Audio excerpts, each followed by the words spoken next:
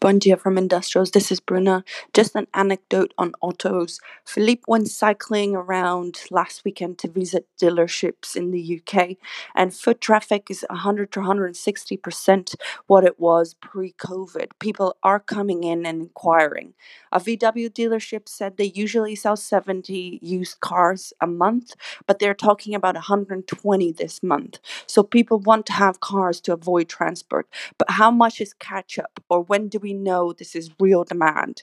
Used car market is usually the first to rebound, and it indicates how much demand there is. The point now is that no one is really recording less activity than pre-COVID.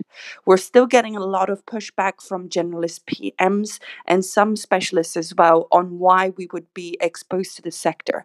Auto stocks have moved, so we're not advocating to be exposed to the full sector, but more selectively, like Daimler